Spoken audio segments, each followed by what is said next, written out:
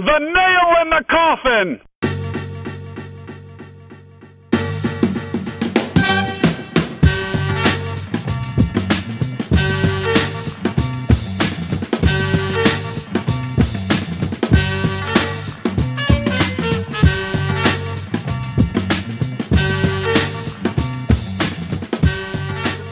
Tom Valentino, joined as always by Travis Hewley. Trav, you were all over the place last week. Welcome back to the Buckeye State. How are you? Yeah, thanks, buddy. I was jet setting all over the damn place. I did it. I managed to avoid the jet lag in one of my more impressive performances to date. So I'm actually feeling relatively good for a Tuesday. We are joined today by our old friend Ben Axelrod, sports writer and digital producer from WKYC. What's up, Ben? Hey, not much. How's it going?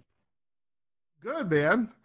Well, boys, as our friend Craig Lindell would say, we have a lot to unpack tonight. Let's start with the Ohio State University Buckeyes.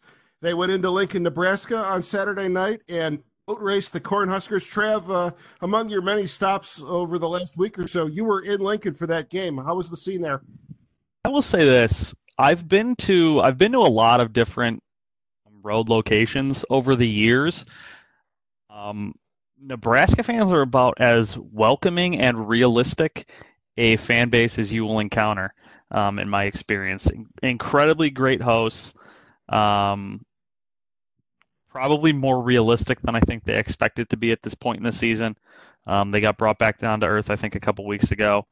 And generally, I probably paid for about half of my beers for the weekend. Talked to a lot of people. They know their football very well. They're very rational individuals, and the game was a hell of a lot of fun for me as well. So overall, a successful 48 hours in Lincoln, Nebraska. You were a good house guest in the hospitality there.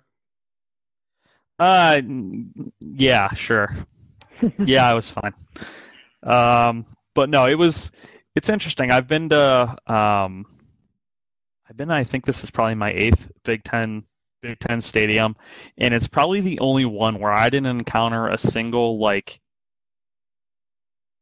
national, oh yeah, we're gonna kick your guys' asses. I didn't have one of those while I was there. Everyone kind of was eager to, come up and talk and buy me a beer and shoot the shit about college football and how, they just hope that their team keeps it close. Unfortunately, their team didn't hold up their end of the bargain in that case, but really good, hospitable fans that stayed probably later than a lot of other fan bases would have. So it was a good time. Noted on the broadcast by Herbie Fowler in the fourth quarter of that game. They made mention of how many people were still there and gave him some props for that. They deserve it. There you go.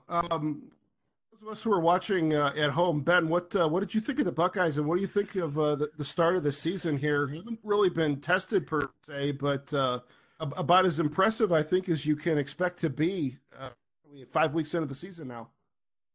Yeah, I mean, it's been interesting for me following this team these last few years because through the first 5 years of the Urban Meyer era, through the first 6 years, I covered the team on a daily basis and was in Columbus, and I covered a lot of the recruitments of the guys who are on the team. So it's been interesting to step back and watch them a little more from afar. But I was tweeting during the game the other night, and this is like the culmination of everything that Urban Meyer put together as far as talent and as far as recruiting is concerned. And it's kind of ironic he's not there for it, although Justin Fields, the quarterback, came after Urban had already retired and technically is a Ryan Day recruit. But this is like, for all the success they had with, in 2014 and 2015 and those teams, like these are the guys they got on the recruiting trail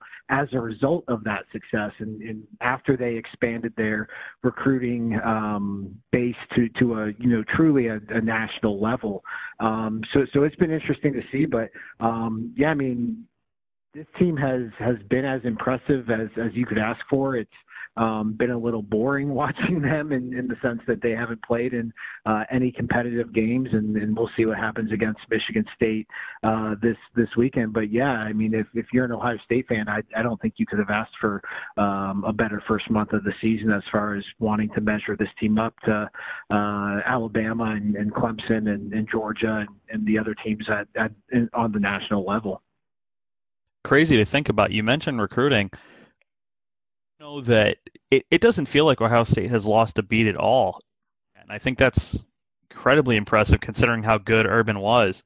They kind of just feel like they picked up and kept moving and didn't miss a step at all, which is I think it's stunning in general. Obviously, a lot of recruiting is, relatively scientific, and we don't really know how good they're doing until a couple years later. But as far as the general recruiting services and all that sort of stuff go, it seems like they're bringing in the same exact level of talent. They're not losing a whole lot of guys that usually if you go from a legend like Urban Meyer to a relatively unknown, there's a bit of a drop-off, and they've somehow avoided that. Yeah, I think that's something that was so appealing to Ohio State, too, about Ryan Day and making that transition from Urban Meyer to Ryan Day is, when Urban stepped down or however you want to phrase it, last December at the end of the season, like the program as a whole was in a pretty good place. Obviously everything that went on with the Zach Smith situation and Urban and Gene Smith, all of that, as far as just the football standpoint, was kind of just a hiccup as far as the on-field product. And they were rolling in recruiting, and I think recruiting is so much about momentum. And, you have success on the field because of the recruits you get, and that success on the field typically leads to more recruits. So it's going to be interesting to see now, because I think, they're still at a point now where it's really easy to just keep that momentum rolling from what Urban did in his tenure at Ohio State. But Ryan Day, I was thinking about this too, watching the game. Ryan Day is like the first non-rock star they've had, rock star head coach they've had probably since John Cooper. Like after Truss won the national title, he was already a legend in Ohio State. Urban came to Ohio State. Trussell wasn't a big deal his first year though. But I mean, after he won the national title, and that was only in his second year. And so after he won the national title, I mean, he was. I thought he reached legend status pretty quickly there. And yeah.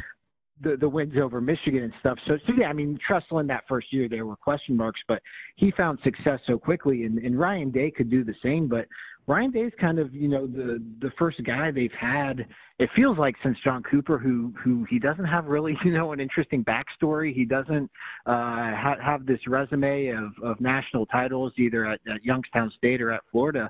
I like Ryan Day, and I thought it was kind of a gutsy pick to go with such an unproven, commodity at Ohio State. But it's just, I'm interested to see the way this unfolds, because he's such, he doesn't fit that traditional Ohio State model. And at the same time, he might be the perfect fit for the program. There's something to the idea of going in a completely different direction like that, kind of dominating the program. And maybe that's not the right phrase. I mean, they won the Big Ten and the Rose Bowl last year, and they've obviously been very successful in recent years, but just to kind of, shake things up, keep things interesting. I mean, obviously there's turnover on the roster with, guys really there for a few years, but I just kind of wonder if having a new voice at the front of the room can kind of spark things after a while, and if that helps and keeps things fresh, so to speak. Yeah, I think so. I think also just, Urban runs so hot that, I remember they lost this kid, Jackson Carman. He was a 5-star prospect in Ohio and one of the top 10 recruits in the country, a big offensive tackle. And I think he was in the 2018 class, and he wound up going to Clemson. And Ohio State doesn't lose kids out of the state of Ohio. And the big thing that came out of that recruitment was that, Dabo Sweeney was telling him that Urban Meyer wasn't going to be long for Ohio State, and lo and behold, that's how it worked out. And maybe more than people realized, like Urban leaving was kind of a long time coming. It was kind of something that just how hard he goes at this. I don't know if he's ever going to stay at a place or if he was ever made to stay at a place for 10 years or 15 years or, do what some of these other legendary coaches do. So, I think this was a program that kind of did need to shake things up a little bit and needed a fresh voice. And I think they looked a lot. I mean, I know they looked a lot at what Oklahoma did going from Bob Stoops to Lincoln Riley and how you can kind of, refreshing your program without having to hit the reset button. The coaching staff is still pretty much, it's a holdover from, right? Was there a lot of change there? There were a couple of assistants, especially on the defensive side of the ball, which was probably addition by subtraction. The other thing, Bill Davis is not missed. Yeah, or is Greg Schiano apparently. Yeah. But the big thing was they kept Urban strength coach Mickey Marotti, who's always been his right-hand man. They kept Mark Pantoni, who's kind of the recruiting guru there and in charge of recruiting. So Urban Meyer's fingerprints are still very much all over this program. It's just somebody else running the show now. And Hartline has been incredible, both as a coach and specifically recruiting. He just seems like a natural. I don't know how long he'll be stuck as a wide receivers coach, but he's come in and just been performing incredibly well, just more so on the recruiting trail even. But I don't know, I was never even before all the Zach Smith stuff, I always thought that guy wasn't really getting all that much out of the wide receiving core anyways, and Hartline has taken that to another level. Know that there's life after the Mr. Hero curse in the case of Brian Hartline. It might be helpful. He survived and come out better on the other side. Oh, good to know. Hey, guys on the field. I'll be honest. The game Saturday night was the first time I've really had a chance to sit down and watch Ohio State at length. Tell me a little bit more about Justin Fields. I mean, running the Ohio State offense, I thought he looked very impressive, and I got the impression that that's pretty much what we've been seeing out of him all season so far. And J.K. Dobbins as well, obviously tore it up in the action that he saw Saturday. Yeah, Justin Fields, that was a big get for Ohio State. There's no way around it. I don't think, had this program transition from Dwayne Haskins to Tate Martell that they'd be having the same success on the field that Justin Fields is having right now. Justin Fields, if you look at just, the recruiting numbers and 247, does their recruiting rankings and their recruiting scores, Justin Fields is technically the highest rated recruit to ever come to Ohio State since they started tracking this stuff back in the early 2000s. He was the number 2 recruit overall in the country behind Trevor Lawrence, Clemson's quarterback. And, I think most people by now think that Trevor Lawrence, at least as a recruit, was like a once in a generation type of quarterback. So Justin Fields was the guy right behind him. And if you talk to some of the recruiting guys, they'll tell you Justin Fields outplayed him at some of those recruiting camps. The comparison I've seen that I like most is Cam Newton, which is kind of ironic because Cam Newton was originally recruited by Urban Meyer to play at Florida. So now we get to see, what a player like him would look like in a system that Urban Meyer, largely ran during his time at Florida and at Ohio State. So, he has the size, he has the speed. He is, just one of those prototypical modern quarterbacks. And, I was a big JT Barrett fan, but JT Barrett obviously had his limitations. I liked Dwayne Haskins, but as far as his limited mobility, probably wasn't the most ideal fit in this type of offense. Justin Fields is the perfect quarterback for this system. And, I'd be surprised if he wasn't in New York as a Heisman finalist at the end of the season. I got the feeling, Ben, that Fields was one of these guys that he's so incredibly talented and they couldn't pass up on the opportunity to have him. But ultimately, long term, they'd probably look to recruit guys that are more like Haskins, sort of big arm in the pocket, super accurate guys. That was, in my opinion, that seemed like that was more Ryan Day's offense, and that would be more of his style going forward. Do you not think that's the case? Yeah, I think it's going to be interesting to see because I think we're still at a point where we're determining, what's Ryan Day's offense and what was Urban Meyer's offense and how are the two different.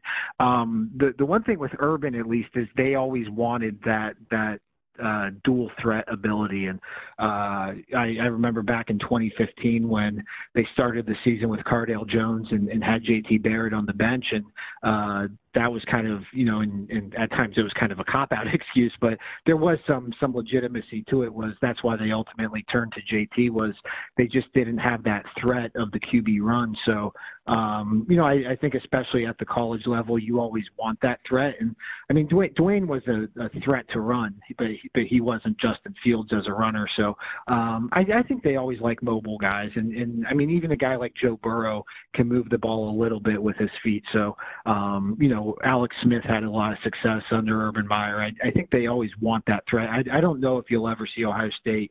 I mean, I never say never, but I don't know.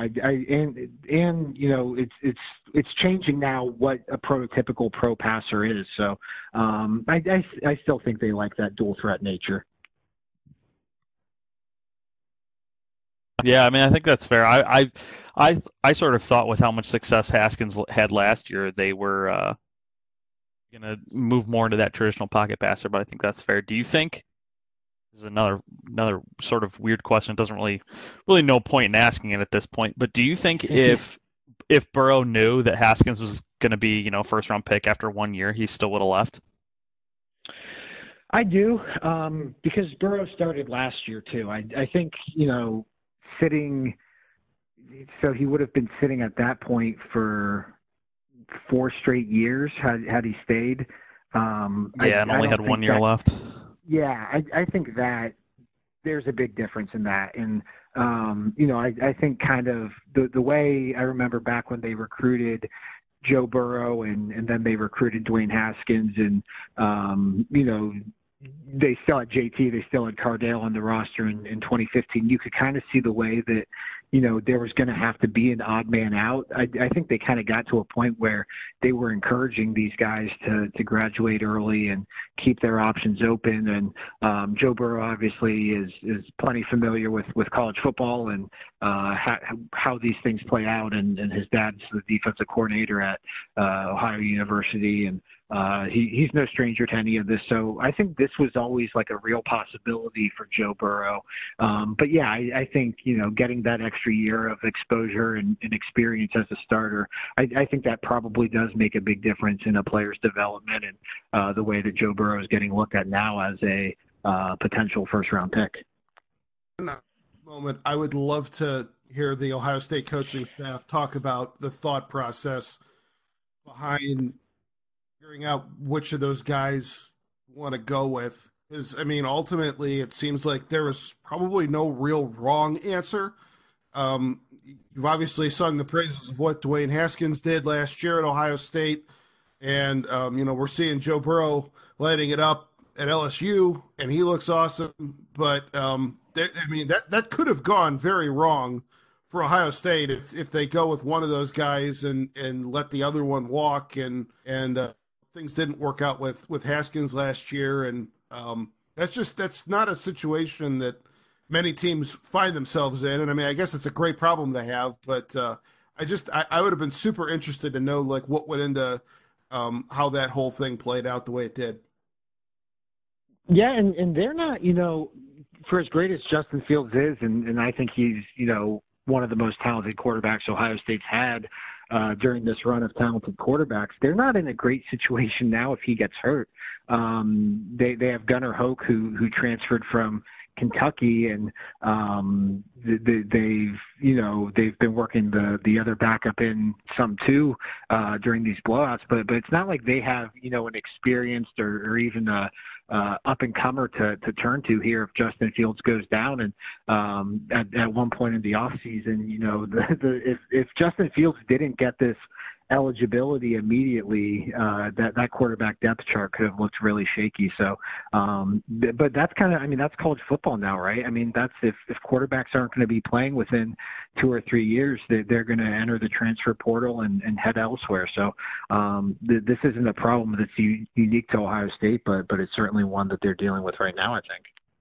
It could have been for them had he not gotten whatever, but am I wrong in saying that it seems like the NCAA is starting to play a lot more fast and loose with clearing guys to start playing right away after transferring, whereas they might not have in the past? I think so. Yeah. I mean, it used to seem like the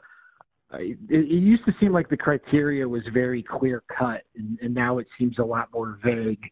I'm still not sure, why Justin Fields was allowed to play at Ohio State. I know there was an incident at Georgia where a player from the baseball team called him a racial slur during a game or something like that. I'm still not sure why Tate Martell was allowed to play at Miami. And then conversely, there are other guys, seemingly transferring for legitimate reasons and not being cleared by the NCAA. So, it's gotten to a point now where I think it's certainly more, they're more liberal about it now, but we're still not, in a period where I think we have hard and fast rules about it. Hopefully that worked out well for Ohio State and certainly gotten things off to a fun start this year. The question is, will it work out again next year for Tate Martell when he goes somewhere else? we might. Problem. I'm not sure about Tathan right now. I don't think Tathan is sure about Tathan right now. Hate to see it. Hey, well, the Buckeyes look great on Saturday. And then on Sunday, the Cleveland Browns went into Baltimore and took care of business. Fantastic performance. I dare say that was the first time the Browns actually looked like what I think we all were hoping the Browns would look like this year. We saw some trick plays broken out, some quick passes, basically everything that we were looking for in the first 3 weeks. And we finally got it in week 4, and the Browns leave September in first place in the AFC North. Ben, what'd you make of the Browns' performance on Sunday? Yeah, you're absolutely right. It was the first time we saw this team look like what we thought it could be. I think we saw hints of it during the Jets game, especially when they got Odell a little more involved, and Nick Chubb played pretty well in that Jets game, if I recall correctly. But to me, what this game was about really was kind of wiping out that Titans game, the season opener, and I think it did it in a couple of ways. And one is, after they lost that Titans game, like they needed to win a game that they shouldn't have won, and I'd put that Ravens game on Sunday in that category in the sense that if you were going to play the schedule game before the year, you'd probably map that Titans game out, the opener as a win. And then, on the road at Baltimore in week 4, I don't think it's crazy to say that was expected to be a loss. They were a 7-point underdog, and it's a game you would have liked them to win, but ultimately that's probably a game they should have lost. So after they lost that Titans game, they really needed to get one back, and I think that did that, and it kind of reset the table here through the first 4 weeks of the season. But I also think it because of the way they lost that game against the Titans, it really raised a lot of question marks about this offensive line, about Freddie Kitchens, about the cohesion on the offense, both in the play calling and in the personnel. And with the way they played on Sunday, I think it kind of made you feel better saying that Titans game was an aberration. It was a result of these still being some young and some new pieces. And, Freddie Kitchens still getting his feet under him as a head coach. So, as far as that game went, a lot like Ohio State at Nebraska, you couldn't have asked for anything more from the Browns on Sunday. To me, that you mentioned there at some length the game against Tennessee, because that was all the way back in week 1, and I feel like, especially outside of Cleveland, the Browns are kind of fighting uphill a little bit perception-wise as to what people think of them. Obviously, they had a ton of buzz coming into the year, and they had that train wreck in the first game And I think it was ESPN that put out their NFL power rankings, and obviously these don't thing. Even they had Baltimore ranked 10th, and the Browns were at 17. And it's like, what are we basing that on? The Ravens haven't beaten a team that's won a game yet this year, and the Browns just went into their house and hung 40 on them on Sunday. And I think it really, to that notion, I feel like at times there's this rush to, like, everybody wants to come up with their opinion on a team. They want to, this is what this team is. And it's a little, I guess, for me, just to kind of watch the way that the Browns are being perceived, and especially, I think even more so the way the Ravens are, because I feel like a lot of their reputation right now is being this great team, and Lamar Jackson being, the super exciting quarterback was from them hanging 59 points on a team that's actively trying to throw their season away in week 1. Yeah, I think that Titans loss, one thing when we talked about the Browns before the start of the season, we didn't probably talk enough about this schedule and how tough it was at the front. And after they lost that game to the Titans, they were really in a tough spot, in the sense that, that Jets team they played on Monday Night Football was so bad and so beaten down that, they won, from a score standpoint, won just about as handedly as you could have asked them to, and they weren't going to get any credit for it just because of who they were playing. They lose to the Rams on Sunday Night Football, and the Rams are obviously one of the better teams in the NFL and one of a handful of probably Super Bowl contenders. And, if they didn't win on Sunday against the Ravens, they have the 49ers on the road, they have the Seahawks, they have the Patriots. And it was really a tough start to the schedule. And that's why, that Titans game and losing the one game probably of the first 7 that you felt the best about, I thought it really was, really something they were going to have to battle back from. And I think on Sunday they did it. But, the Ravens, I think the Ravens are still a pretty good team. I'm skeptical about Lamar, but just because the Browns beat them down as bad as they did on Sunday, I don't want to swing too far the other way on them. But I think the Ravens and Browns are probably, the Ravens are the defending AFC North champs, and that's where the Browns are obviously trying to get. So I think, that's probably a pretty good measuring stick for the Browns. And after Sunday, I think you have to feel pretty good about where the Browns stand in the division and moving forward through the rest of the season. Tommy, you were just saying of how the Browns, kind of stuck it to the Ravens last week, right? And they still are ranked considerably. That's right. Sticking it. And still we're behind them in some rankings and things like that. Is ultimately none of that really matters. It's not like college football where rankings can actually have some impact, right? But a lot of that is probably just the fact that the Ravens are the Ravens, and they're considerably a well-regarded franchise, and the Browns are still ultimately the Browns until they prove otherwise.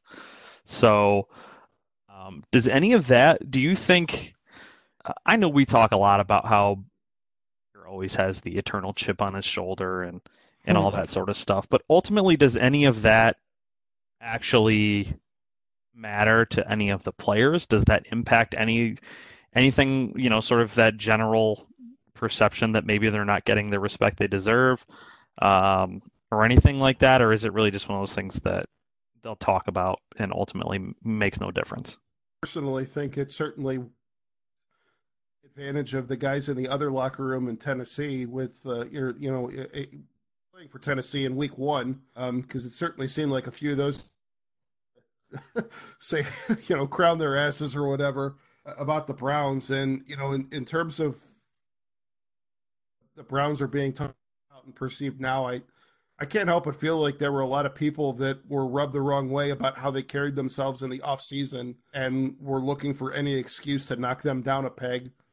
And you're seeing the after effects of that now.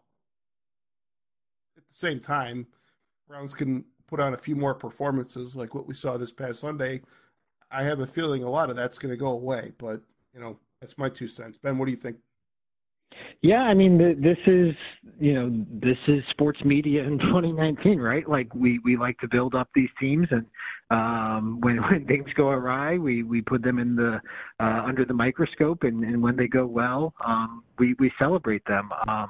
I think that there is something, I don't typically buy into bulletin board material or anything like that, but Baker is wired in this way that's pretty crazy. And, the other day I remember he said after the game, something to the effect of keep that same energy. I remember all of you who threw me in the trash or threw us in the trash. And I kind of rolled my eyes because a lot of the criticism this team was getting over the last 3 weeks was pretty fair, I think. But, that's how he's wired. And if he's not getting it from a power poll and ESPN or quotes from the other team's locker room, he's probably just going to make it up himself. So, does it matter? I don't know. I think stuff like, Freddie Kitchen's play calling and the cohesion in the offense matters a lot more. But, definitely to your point about Tennessee, the Browns came into the season with the biggest bullseye on their back of any 7-8-1 team in NFL history after this offseason. And now that they're kind of back on the winning side of things, at least for another week, I don't think that's going to change. Say one thing. Did enjoy this past week when Rex Ryan said some so complimentary things about the Browns, and Baker was asked about it, and he said he brushed it off with what's become the standard response of the Browns that if you don't wear brown and orange, you don't matter. So then Rex showed up on ESPN Sunday morning countdown show wearing a brown suit and an orange tie. So that's subtle, but especially for Rex Ryan, but I appreciated that at least. I thought that was kind of funny. Speaking of people in sports media, your colleague over there at Channel 3, Jim Donovan, it's become one of my favorite subplots of the NFL season so far. Browns have these big plays on Sundays. The videos show up on Monday with the play, the highlight, and then the video of him in the booth with Deke calling the play in real time and seeing his reactions. Do you see a lot of him in the office? Do you guys interact a lot? I love these. It's fun. It's becoming something I'm looking forward to. Like, I can't wait to see how he was bouncing around the booth after that one, and it never disappoints. Yeah, I see him around the office a decent amount. Not so much this time of year, and just because his schedule is a little different with the Browns, and we don't always get across paths. But it's pretty funny with, for away games, I don't travel with the team, and so I'm usually back in the office during away games. And one thing we do at WKYC.com for home and away games is we cut up Jim's audio, his calls, and put it up on our website. So the TV feed is probably like 5 seconds ahead of typically the radio feed that we use to record and cut up the calls. And it's pretty funny because we'll see a big play on the TV and know that we have to turn up the audio and record it to get it cut up. So it's kind of cool to see, one of those Nick Chubb runs on TV, and then, we get to relive it with Jim's call just a matter of seconds later. And you kind of guess where he's going with it, or you because what's coming, you get to hear the excitement in his voice build as you start to realize that he realizes, that Nick Chubb's about to break free or that something great's happened. So, that's been one of the cool parts about working at WKYC, getting to be around Jim and all that. Do you guys have any plans to chop together video of someone doing something, but then also say that the person isn't doing that thing? A la the Ravens Twitter today, who, seem to spend a significant amount of time putting together a very slow motion, high definition video there of what's Marlon Humphreys not choking someone. Is it just me, or is that kind of bizarre in general? It was super bizarre. They went out of their way to do it. I mean, that's like, and that's a story I actually would have been interested in, whether it involved the Browns or not, just as somebody who's typically interested in sports media is like, I don't think I've ever, like, team sites are PR for the team. Like they're pretty much just an extension of the team. And, I think anything you read on a team site, you can pretty much cite, as, coming from the team. So for them to do that and, put up this Breitbarty type of article, claiming fake news and using edited video and limited cuts of the video, like just totally bizarre for what really wasn't that big of a story. It was only really a story because Odell Beckham Jr. was involved, and it wasn't like Marlon Humphrey was facing suspension for this. After Freddie Kitchens, said his piece yesterday, this story would have gone away. So for the Ravens to bring it back to life in such a bizarre way, I guess you shouldn't be surprised because this is the same franchise that would, live tweet Ray Rice and Janae Rice press conferences and make it seem like they were passing off blame on Janae Rice for domestic abuse. So, this also have a Ray Lewis statue. So yeah, I mean, this is a franchise that has kind of lacked in self-awareness. And not to make light of either of those situations, but or to even compare it to this, but I thought that was just, as somebody who's become fascinated by the way the teams operate their own media nowadays, I thought that was really an interesting use of their website. 100% with you. It was drawing undue attention to a situation that very easily should have gone away. We see plays like that pretty much every Sunday, if not in every single Browns game. If you watch enough NFL football on Sunday, there's going to be a scrap like that somewhere. And and exactly for the reason you said, nobody was facing a suspension for that. So there was really no reason to bring that up again.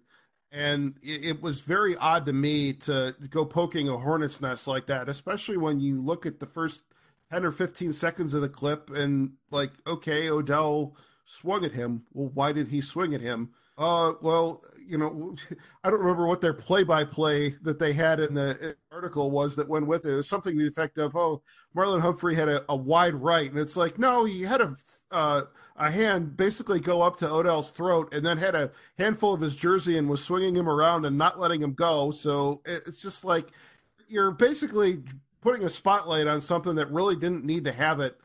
It wasn't, it's just, I don't understand what they were doing with that or what they were hoping to accomplish. Well, and then the other thing is they were providing commentary within the article, alleging that the reason Odell swung was because he was frustrated that Marlon Humphrey limited him to one catch as if, the Browns weren't winning by 20 points. Like it was just a bizarre, I don't know. I was really, and, to go with a definitive headline like that in any way, just a strange use of team media, like I said. I don't understand what they were hoping to accomplish by doing that. Odd. Really quick, Ben, to what you just sort of mentioned as a guy who might be around the team a little bit more than the average person, do you think Odell cares about that at all? I mean, obviously wide receivers like to get the ball, right? And they like to make plays and all that sort of stuff. Do you think in general he's a guy that's comfortable saying, hey, if we're going to win by, we're going to be up 2-3 touchdowns, if they're taking attention off of me and that's helping other guys go off and we're able to win big because of it. Do you think he's content with that? Or is this one of those things that, I mean, his reputation, I personally think it's been a little bit blown out of proportion. And I think in general, it sounds like everyone who's played with him thinks he's generally a good teammate who wants to win. But historically, wide receivers want to get the ball. Do you think he's comfortable with that? As long as they're winning, is he fine not getting a whole lot of touches? Yeah, I mean, I think as long as they're winning is, that's kind of the key part of that. And I think, like, as long as they're winning, I think it will kind of work itself out, because if they keep winning, teams are going to switch up their game plan, and they're not going to be able to take Odell completely out of the game, and then Odell's going to get his touches again. Like I was thinking about that today, because it's like Odell cannot just be a decoy for the rest of the season and them keep winning, right? Like eventually he's going to have to get involved as far as being a pass catcher and a guy who gets touches. But I think he was fine with Sunday's performance. I do, and I think the fact that, people now can break down the film and see that this is where he opened something up for Ricky Seals-Jones, or this is where he's opened something up for Nick Chubb. I think he's okay with that, in a big win. Now, if that same thing happens in a loss, I don't think he's somebody who's going to be content with 2 catches for 20 yards. I don't think, there are many top flight receivers who are, but it's going to be interesting to see, because I've gotten real into DraftKings and fantasy football a little bit this year, and following it a little more closely. And it seems like just, there are still those big wide receiver games that you get, from certain guys each week. But it seems like just numbers from that standpoint are down across the board. Like DeAndre Hopkins, his numbers have been down. Michael Thomas, I don't think he's exploded the way he has in previous seasons. So I don't know if there's something to that. But yeah, I mean, to your original question, I think as long as they're winning, Odell's touches are just going to sort themselves out. Kind of thing that I think if you want to call it a problem, it would correct itself, because where those other guys start contributing and proving that they can be a threat as well, then you're not going to be able to necessarily, if you're a defense, load up on stopping Odell. I personally not one of these guys that is great at breaking down X's and O's in all 22 film, but from those who do that I follow, try to read as much as I can. The impression I got was that the Ravens basically were going to throw the house at making sure Odell wasn't going to, stop them or beat them on Sunday. And I don't know if as many teams are going to be able to do that to them, if, the rest of the receiving core and the other skill position players are proving to be competent, or, in the case of Nick Chubb, a huge problem. So it'll be something to watch. Hey, let's move on. Last thing that we wanted to talk about here, and really this was the original reason, Ben, that I reached out to you to set this whole thing up. This is, I got to say, you feel free to disagree. I feel like this is the biggest week for professional wrestling since Vince McMahon bought WCW back in, what was that, 2001? This is huge what's going on right now, right? Yeah, I mean, it's huge. It's huge on a couple of different levels, but that's I've become a pretty loyal listener of Dave Meltzer's podcast at the Wrestling Observer, and they were saying it's the biggest wrestling week since everything that went down with Chris Benoit in 2007. But yeah, as far as actual wrestling and wrestling business and all of that, yeah, I mean it's right up there with when WCW folded, and there are a couple of reasons for that, but I think just from a WWE standpoint, I don't think enough's being made of how big this Fox deal is, and for WWE to be on national television now, and if you've watched Ohio State this season, you've seen WWE being promoted during college football games on Fox and all throughout this week, and WWE has never been on national television on a national station ever, at least on this sort of basis. So that's huge. And then you factor that in that it's the same week that, really the first formidable competition that they've seen since WCW in 2001 is kicking off their weekly show on TNT. Yeah, I mean, this is a huge week. Said it. So, Trev, is it fair to say that you are someone that would fall into the category of someone who was a casual fan of wrestling back in the, Attitude Era, the glory days of the late 90s, early 2000s, and you've kind of become mostly a lapsed fan ever since then? I'd say that's pretty fair. I tune into the occasional pay-per-view, and I don't know. Raw is not must-see TV for me.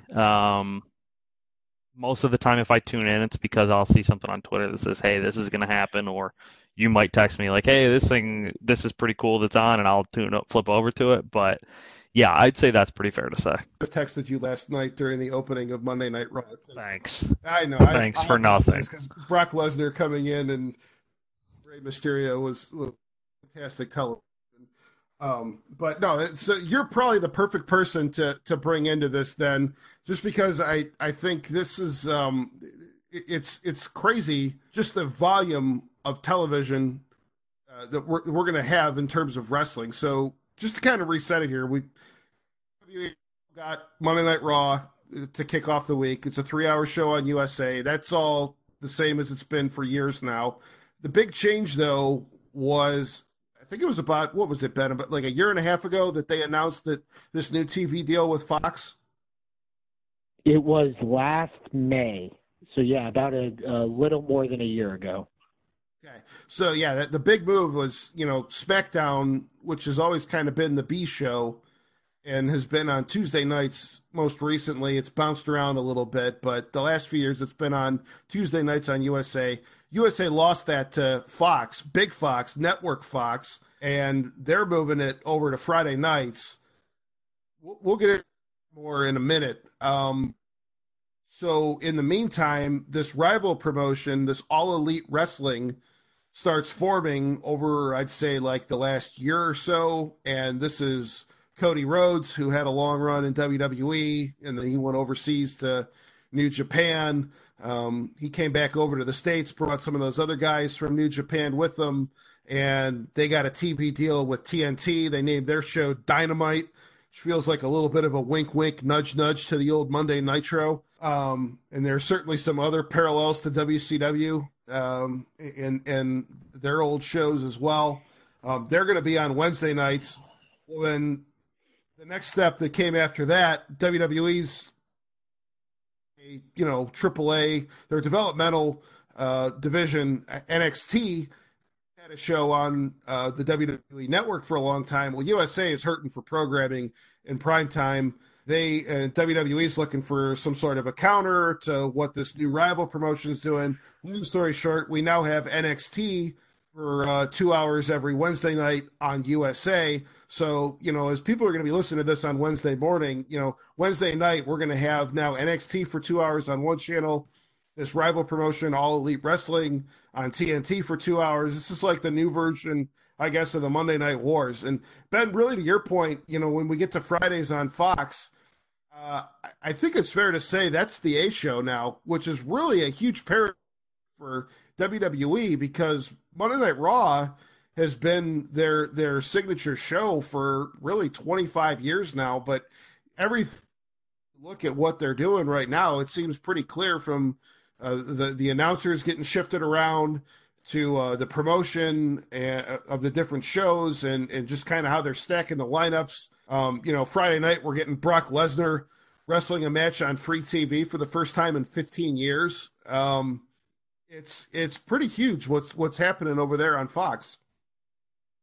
Yeah, and the idea of SmackDown being the A show, it's not just that in theory it is the A show. Like, it has to be the A show. The SmackDown ratings now, that they're the most crucial part of WWE's business because, that's where the money's all coming in from is that TV deal. And one, they can't afford to get canceled on Fox. And if the ratings slip, there's this idea that they could be moved to FS1 if the ratings aren't what Fox is counting on. And two, at some point, this TV deal is going to come up and they're going to have to sign another. And that TV deal, the next TV deal is going to be based on whatever ratings, they were getting on network television with Fox. So, that's going to have to be the A show. And on the one hand, they're on, like you said, network television. So they're getting the most exposure they've ever gotten. They're getting pushed during NFL and college football. So, the best marketing they've ever had, they're getting right now. On the other hand, like Friday night at 8 p.m. is not a great TV slot.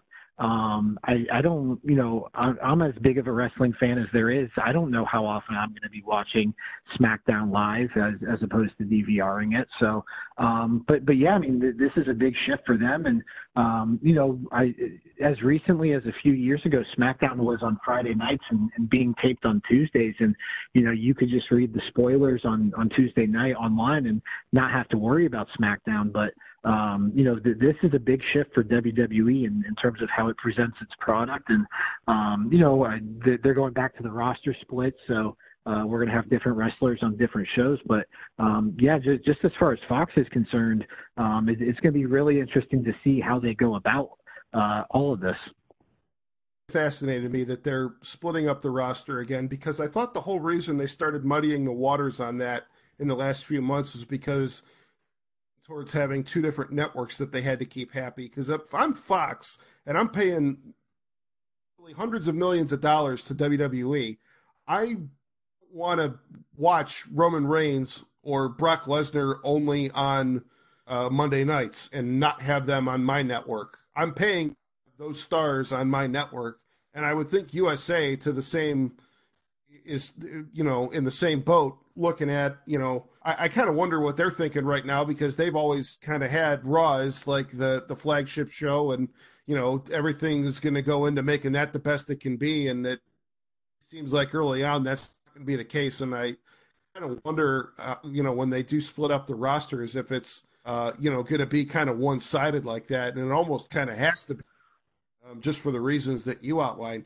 I will say this, though, from Fox's perspective, maybe the time slot isn't necessarily the best, but you can't say that they have not done – they've gone above and beyond in trying to build up excitement with the promotional hype and, getting the WWE people involved as much as they can, showing up on football shows. And I think like a baseball game, like they had like Fox, on Network Fox, they had a Thursday night game of the week baseball game that Braun Strowman was in the box doing an interview for a half an inning. And I think my favorite one, Fox News, leave it at that. Mm-hmm.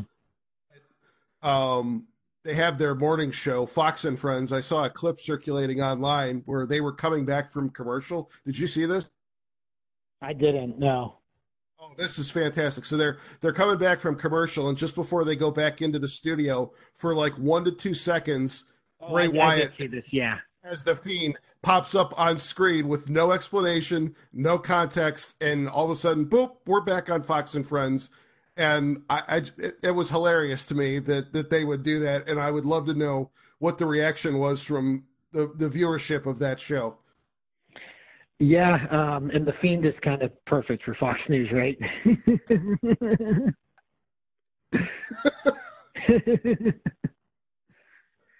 No, it's that was hilarious to me, and I think they're doing a good job of building the excitement for that, and I'm really curious to see how it pays off on Friday. But in the meantime, Wednesday night, which show are you going to be watching, or are you going to try to see some of both? Yeah, so this is the interesting part about it to me is, like, I think NXT is probably, NXT goes through its ups and downs depending on who's on the roster, but just over the course of, let's say, the last 3 or 4 years, NXT's kind of been the best wrestling out there.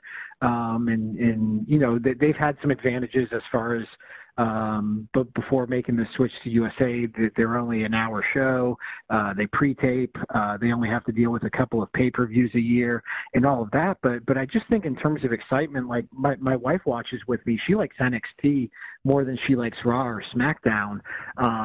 So that's what's kind of interesting is WWE's going head-to-head and trying to stave off this competition with NXT and not necessarily its main roster. But I think I'll flip back and forth. Like I think I'll try to make it like the Monday Night Wars and, go back and forth and see what captures my attention. What I'm just, curious about is AEW capable of that? Will, I think NXT right now just has such a deeper roster and so many more established names and guys I'm already familiar with. I think AEW really, is really going to have a tough time finding its footing here and, making people care and making their show feel like a big deal and not necessarily just the little engine that can. Super interesting to me from what I've seen, the bits and pieces. I've watched a few of the matches they've had because they've had a few specials on what was it, the Bleacher Report Live.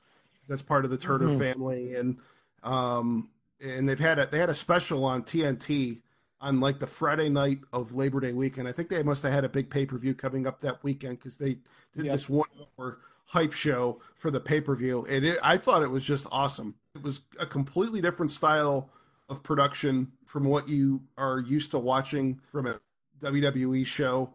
It was just different. It was exciting. Obviously, there was people involved, although there were some familiar faces as well. The one thing that's kind of surprised me is I feel like before they've even had their first weekly TV show, there's been some backlash against them and what they're trying to do. And as much as hardcore wrestling fans and the lifers among have grumbled for years that WWE is getting stale and boring and they want anything new and different to kind of help, shake up the scene a little bit. Now that you finally are on the verge of having that, I feel like there have been a certain segment of the wrestling fandom that has been almost eager to kind of crap on them before they're even off the ground. And I'm a little surprised by that.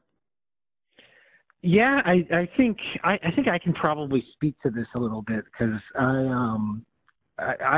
so let's say 2 years ago, I only watched WWE and NXT, but none of the indie stuff, none of the Japan stuff or anything like that. And really what it was Cody Rhodes' move to Ring of Honor and to New Japan that got me into some of that stuff. And that's where I learned about the Young Bucks, and that's where I learned about Kenny Omega. And Chris Jericho had a big match in Japan versus Kenny Omega at the start of 2018 that really turned on a lot of people to New Japan.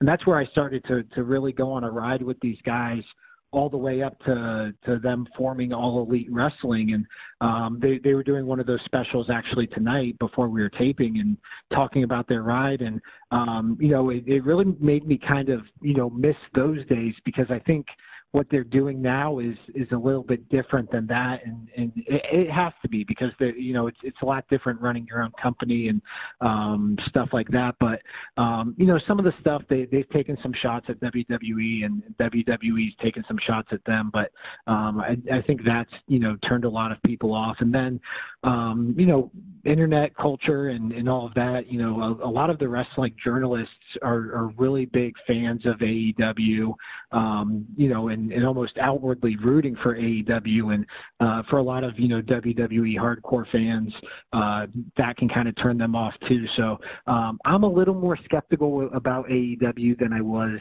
6 months ago when they first announced this, or I guess 9 months ago at this point. But I'm still excited for tomorrow night. I'm still excited to see what they can do. But just as far as coming out and challenging WWE right out the gates, I don't know if that's a realistic possibility. Honestly, the best thing that can is to just get this show going because we're at a point now where you can only do so many press conferences. You can only do so many teasers and special like that. At some point, you need to be what you're going to be, and we got to see what the product is that you're building. It's fascinating to me just the funding that they've got somebody backing them that might actually have the money to go toe-to-toe with Vince McMahon if he wants to. We'll see how long they can hang in there or what kind of competition they can provide. And, if it's the Khan family owns the Jacksonville Jaguars, among other things. So I'll be interested to see how long they're willing to fund this venture. And really TNT as well, because, at the end of the day, they need to, have shows that draw interest as much as anybody else. So you think this roster for AEW is a little thin? Is that your...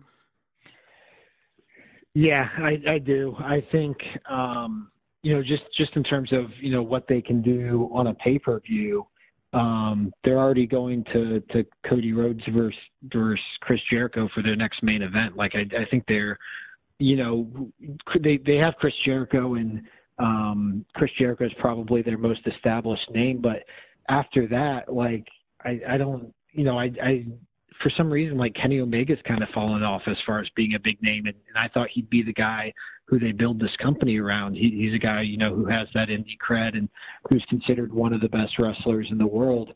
And instead, he's kind of just in the background of all this at this point.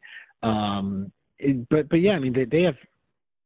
Oh, go ahead. I would suspect that he will be at the center, if not the top of the promotion sooner than later.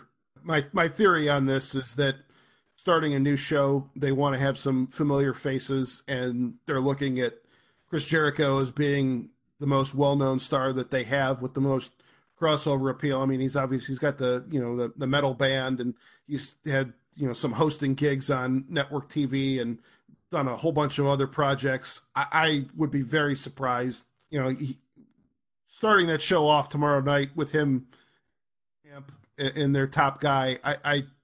That's something that you do to start off with. I'd be shocked if that lasts for very long. Yeah, but then I agree. But then it's where do you go from there? Is the next guy Jericho? A guy who I'm really interested in is Dean Ambrose, or at least he was known in WWE as Dean Ambrose. John Moxley.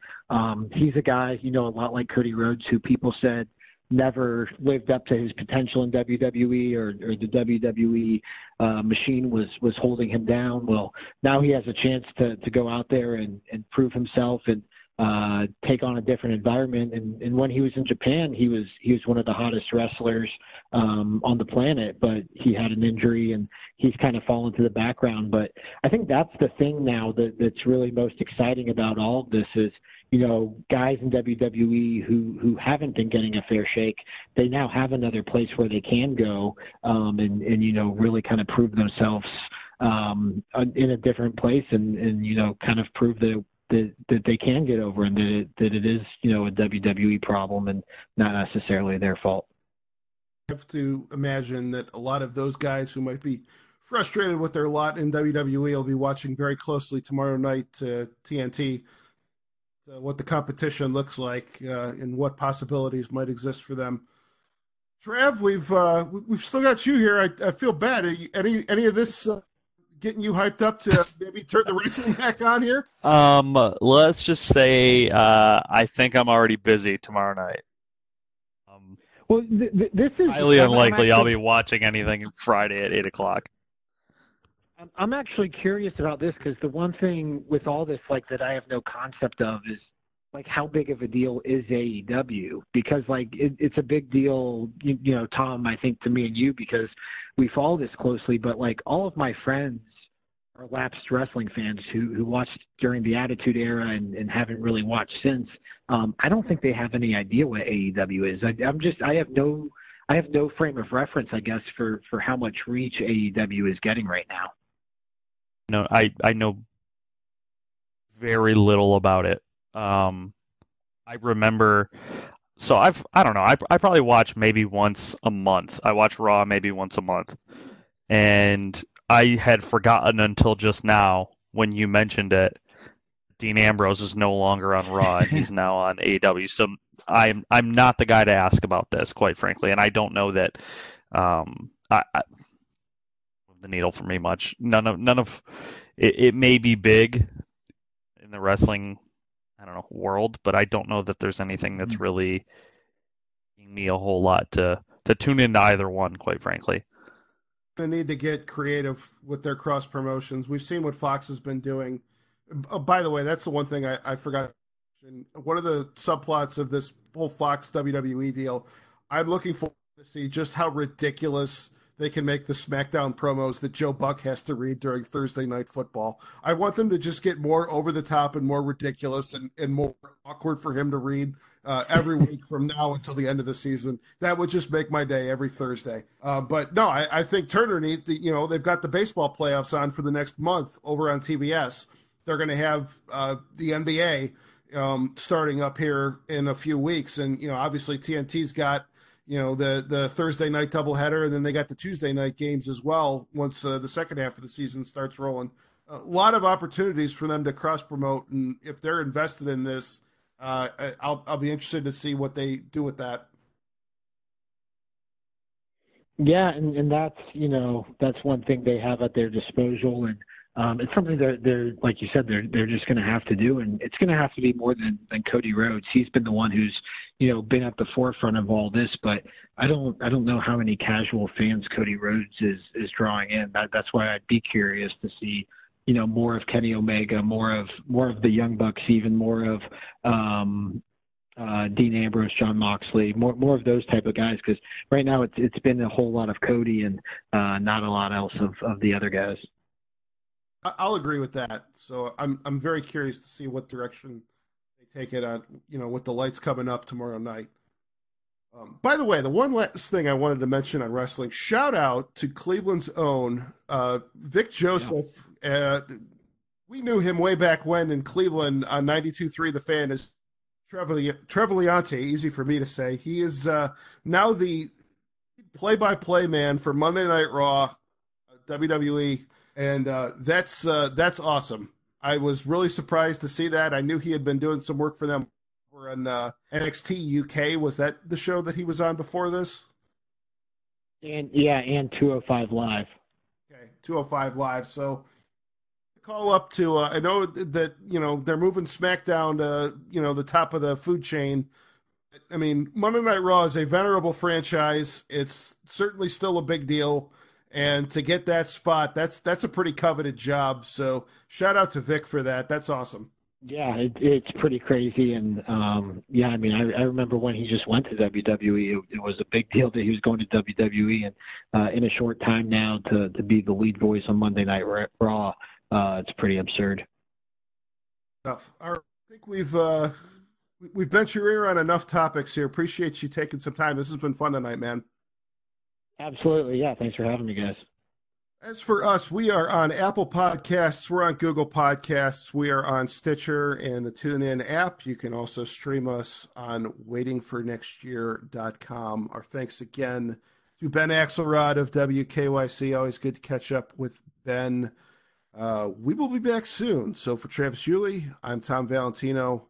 It's been the nail in the coffin, and we'll catch up again.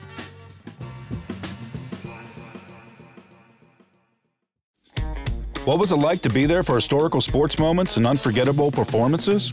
To be behind the scenes? On Pressbox Access, you'll hear from me, Todd Jones, and other sports writers about their experiences with the greatest athletes, coaches, and sports events of the past half century. We'll share some stories behind the stories, some big, some small, and some we've only told each other. Let us spy you around on Pressbox Access.